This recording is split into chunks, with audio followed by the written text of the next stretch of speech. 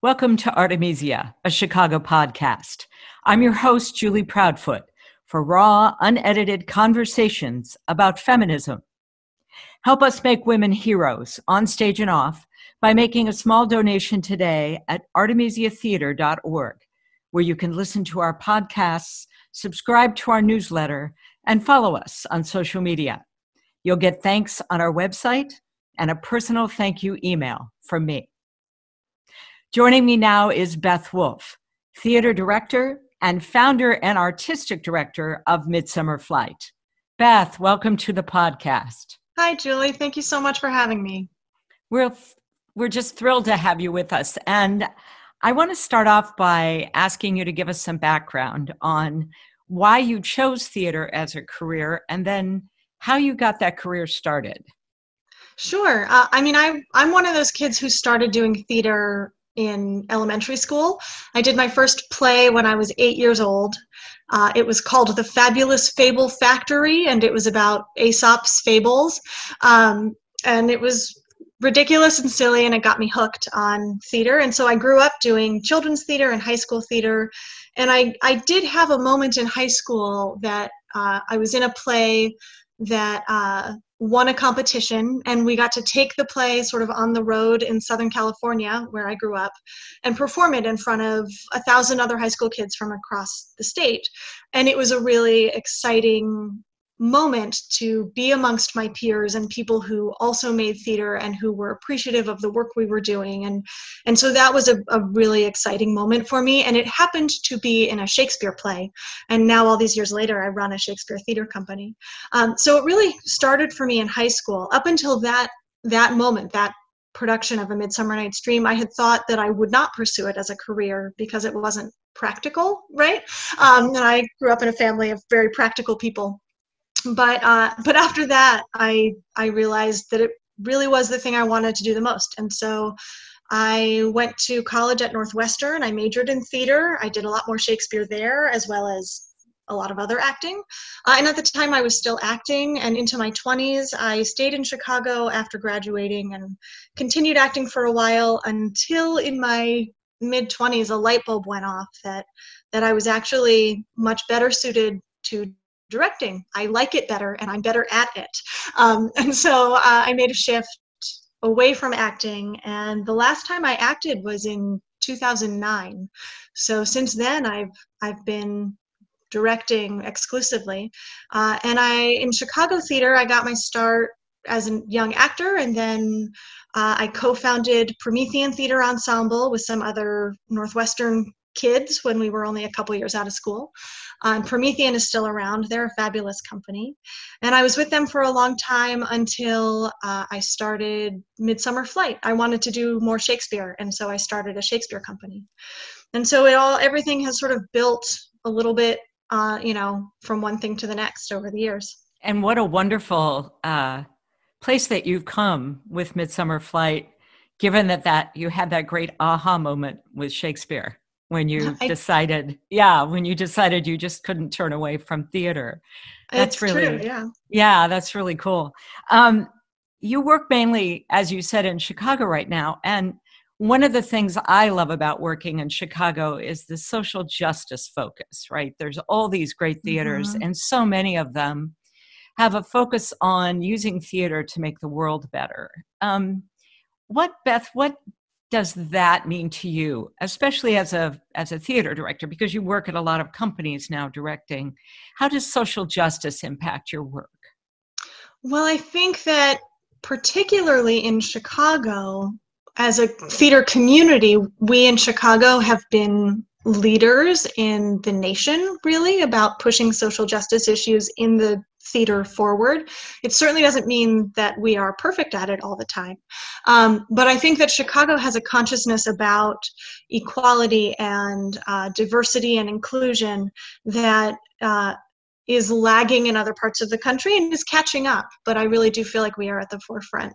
For me, so much of my work is at Midsummer Flight in particular, is about going into Chicago communities and sharing stories, and to go in there and share a story that only reflects one point of view doesn't actually fulfill our mission to connect in those communities. And so it has been sort of an organic process for me of saying, if we're going into these Chicago communities, we need to reflect those communities back, or else we're not doing our job. So that's been one aspect of it for me, is making sure that we are getting lots of points of view represented both on stage and off, so that the stories that we tell are more authentic. And then, of course, you with Artemisia, with a focus on feminism, I have to talk about that too, because it's so important and in my life. And thank you for that. Well, it's so important in my life. I said that I majored in theater at Northwestern, but the reality of it is more complex, which is that I double majored in theater and gender studies. And I didn't go in with that intention. I just started taking some classes that were interesting to me as electives, or that also fulfilled an English requirement or something else. But they were in the gender studies department, and I realized how fascinated I was by that whole field of study. And I started taking more and more classes and realized, I have enough of these classes that I can make a minor out of it, but I still want to take more classes. And I kept doing it. In my senior year, I sat down with an advisor and said, I think I'm really close to a major. What do I need to do to fill out the rest of it? And it was maybe 2 more classes. So I ended up with a double major in gender studies, not because I set out to do it, but because I found that I was really excited and passionate about it, and that's where my interest led me. Yes. And so, and just to jump in here real quick, because you're saying so many fascinating things, I want to jump on something while it's an issue, and that is, being a feminist and believing in that equality of gender, how does that impact you in the room with actors when you're directing? Does it have a direct impact on the way that you work? Oh boy, that's a hard question specifically, because I don't think I'm walking around a rehearsal room thinking about it all the time, but I know that it colors all of the work that I do. I actually had a realization a couple of years ago that without making a conscious intention, I realized that all of the work I had been doing recently, and since then too, has been in one way or another feminist, and they all fit that description in slightly different ways. I do a lot of Shakespeare, which is the quintessential, old white dude writing theater, and yet as a woman at the helm of those shows, and in the casting that I do, for example, with The Tempest last summer, which you performed so beautifully in, Julie. Oh, thank you. It was wonderful to do. It was just for so many reasons that I won't go into, but it was such an honor. But I'm so glad you're bringing this up about the women that you cast in traditionally male roles. And if you tell us more about that, that'd be great. Yes. So in The Tempest last summer, as you know, Julie, I cast a few roles that are traditionally played by men as women, specifically Prospero and Antonio or Antonia. Oh no, I'm on the spot and I'm blanking on names. Lovely Susan Fay. Alonzo and also Gonzalo. Alonzo and Gonzalo, thank you. Of course. So the story really shifted in doing that, and the story became about Prospero and Alonzo as these 2 women in power with usurping younger brothers, and that idea of women in power being perceived as threatening and needing, and for white men to feel like they need to take those women out, is certainly a narrative that I think we have seen play out in the world many, many times. And so it created a really different layer in the story without us needing to change the text, without us needing to wag our finger at the audience and tell them this is what it's about. Simply by putting female bodies in those roles, it made some of those issues come to light in new ways. Oh, absolutely. And I actually was honored to hear from both critics. You got wonderful reviews for your work in that, but also audience members who very naturally went with us and talked to me afterwards about how meaningful it was to watch women in those roles and struggle with those power shifts, and how it it shed a whole new light on the Tempest for them, which I thought was really remarkable and terrific.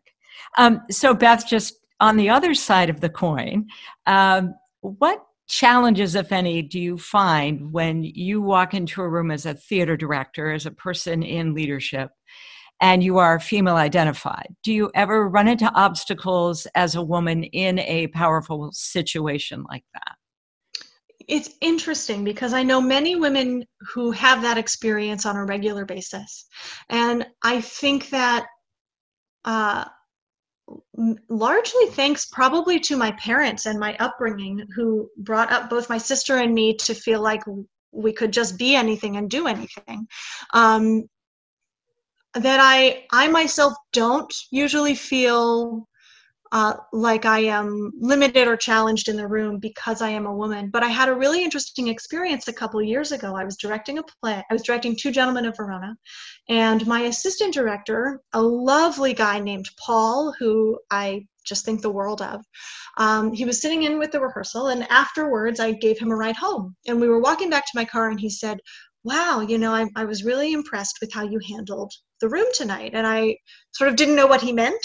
And we talked about it more, and he had observed that the scene we were working on that night was all men in the scene, or mostly men. And we were at that point in the process, that really exciting point in the process when everybody's off book, but we're not doing run-throughs quite yet, and we get to really dig in and get to the nitty-gritty of a scene and stop and start it and rework moments all the way through, from the beginning of the scene to the end. And so, of course, that's what I did. I was up on my feet. I was talking to each of the guys in the scene. We worked through it. We found really great moments. They had their own ideas that we worked in as well. It felt like a great rehearsal. But I didn't stop for a moment to think about the fact that I was talking to a group of men that, in fact, one of them is much older and has more life experience than I do. I didn't really think about it until afterward, when Paul said, I've talked to other friends, other women directors, who never quite feel comfortable in that situation because they, for any number of reasons. And I think I just walk in and I'm oblivious to it. And that works in my favor, because I just sort of set it all aside and say, no, we're doing the work. And I don't stop to think about my gender stopping me from being the leader in the room, which I have to be in that moment. And that's a great story. I'm so glad you shared that. We at Artemisia have had the awesome pleasure of working with you twice as a director, and most recently on our production of the suffrage plays last fall. And what about working on those plays was unique for you? I know that every production is unique for me as a theater artist, but in particular, those plays were dealing with a very strong feminist voice around voting rights and bringing that to the fore at a very important time in our country right now. So is there anything that happened in that rehearsal period or working on those plays that you could share with us that was unique for you? Yes, I could answer that in a few different ways. One of them was even leading up to the rehearsal process and doing the research for those plays, that I consider myself a pretty well-educated person when it comes to gender studies, issues of equality and female empowerment through history, because I majored in gender studies in college. And I find those stories so interesting and fascinating. But I realized, and I had this experience of talking to lots of other people involved in the show who had the same experience, that none of us really knew anything about the suffrage movement in the UK. We just never learned about it. We never learned about it in school. We never saw movies about it. It just wasn't part of our actual knowledge. We all sort of nodded our head like we know about the UK suffrage movement. Women got the vote. But that was literally all we knew. And so when we started digging into the research for it, there was so much that I had not been aware of just how fraught that struggle was for the women who fought it. And so that in and of itself was a unique experience of realizing, for the millionth time in my life how little I know about a particular subject. But in this case, it was a subject I thought I should have already known about. So that was unique. Also, I think just coming into Artemisia, whose mission is about feminist theater and creating space for women's voices to really be heard, and walking into a rehearsal room that was not all women, but was by far a majority of women, in the, not just in the cast, but in the crew and staff. That was really a refreshing thing to walk into. It's a little hard to really quantify that feeling because it's just a feeling, but the energy is different and the listening is different, I have found, when you walk into a space that is more women than men. I recently had an experience like that as an actor on a set, and the leadership was all women or people of color. And not that I haven't had great experiences working with white men. I've had wonderful experiences. Me too. But I think we're both talking about another energy that allows for a different kind of creative process maybe, or a different way of the team communicating. And I really enjoy that too. And I'm thrilled that you had that experience. And we had such a good time, didn't we, Beth, with two of these plays that I don't think anyone has ever seen in Chicago, and then pulling out press I had never heard of those plays until you sent them to me. So you're right. I don't think anybody had ever seen or heard of them. Yeah, there was so much fun, and the audience related to the energy of those voting rights plays with such involvement, and they were still fun to do. There was a lot of humor. So it was a great night. It was a great run for us and a great night in the theater whenever I got to see that show. We've talked a lot about women, feminism, and women as empowered.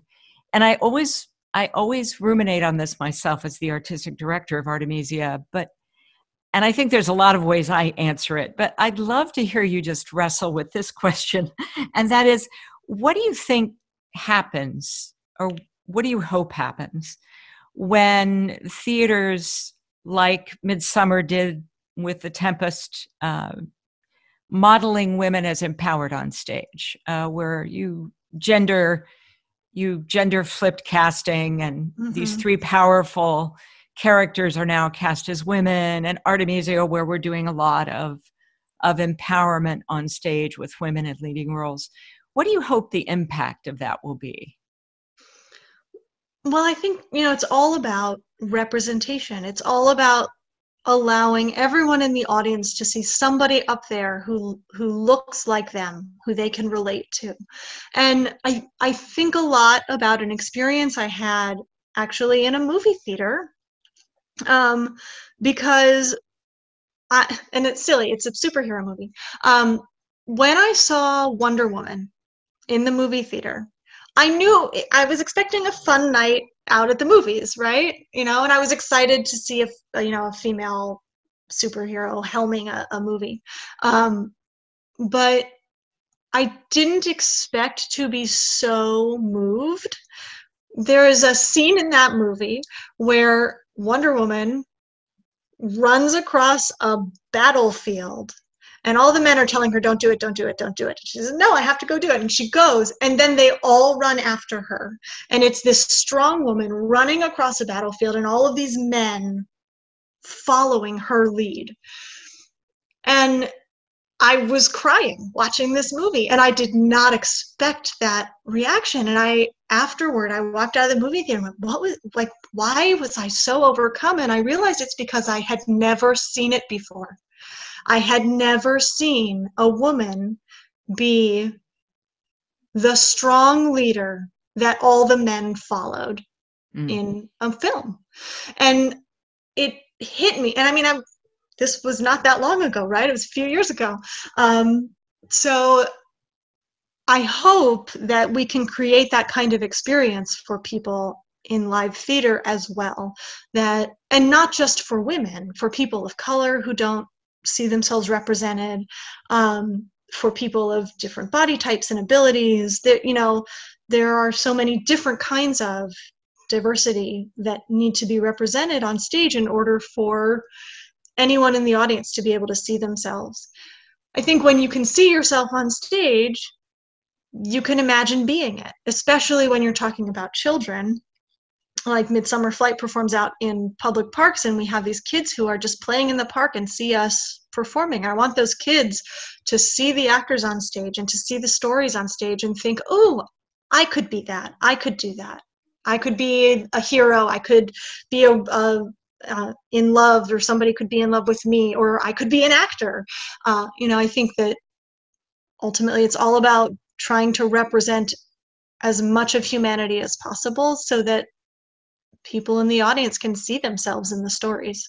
Yeah, that's great. That's awesome, Beth. And I love the Wonder Woman story. I think, I think I just want to share this really quickly. And that is, when we were rehearsing in the parks last summer with The Tempest, there were a lot of young children at the Chicago Women's Park and Park and Gardens. And a group of young girls just started play sword fighting with each other. And it was so lovely, because so often when we are raising children, we are so gender focused that girls do this and boys do that. And so it's fabulous to see women, young girls and boys, cross against those conformist ideas so that ultimately they can imagine and experience themselves running across a battlefield being followed, and having that kind of leadership and power. It's really great. Yes. We're talking about all these great possibilities, and I guess I just have one final burning question for you, and that is, what is the one thing that you don't think has happened for women in theater yet that you would love to see happen? Parity. Mm. It's parity. There aren't enough women in leadership roles. There aren't enough women directors. There aren't enough women directors getting recognized. I hate to speak ill of a Chicago institution. They draw so much wonderful attention to Chicago theater, but the Jeff Award nominations are out for this year for non-equity Jeffs.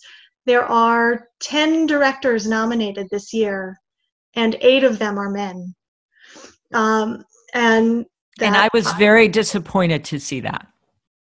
So was I. Was I. And it, and one of the women was a co-director, and I'm sure she did wonderful work on her production. I don't know her personally, but I know that there were other shows directed by women this year. There were quite a few. And so I think that parity in literally the numbers of women who are doing this work and getting these jobs and then also getting recognition for them is lacking. And I would certainly expand that too. It's not just women, it's also people of color. Agreed. Absolutely agreed. Beth, it has been so delightful chatting with you. If folks want to learn more about you, where will they find you on the web? I have a website. It is wolfatthestagedoor.com. Folks can also look up Midsummer Flight, which is midsummerflight.com. And, we're also, both the company and myself personally are on Instagram and Facebook, and you can look us up there as well. Well, Beth, thank you so much for being with us. It's just a joy to chat with you. Thank you for having me. It's always a pleasure to talk to you, Julie. Thanks. To learn more about Beth Wolf, go to wolfatthestagedoor.com. And to learn more about Midsummer Flight, go to midsummerflight.com. Go to artemisiatheater.org to listen to our podcasts, subscribe to our newsletter, follow us on social media, and make a small donation. Your gift will help make women heroes, and you'll get thanks on our website and a personal thank you email from me. I'm your host, Julie Proudfoot. Thank you for listening. Join me next time. Let's keep the conversation going.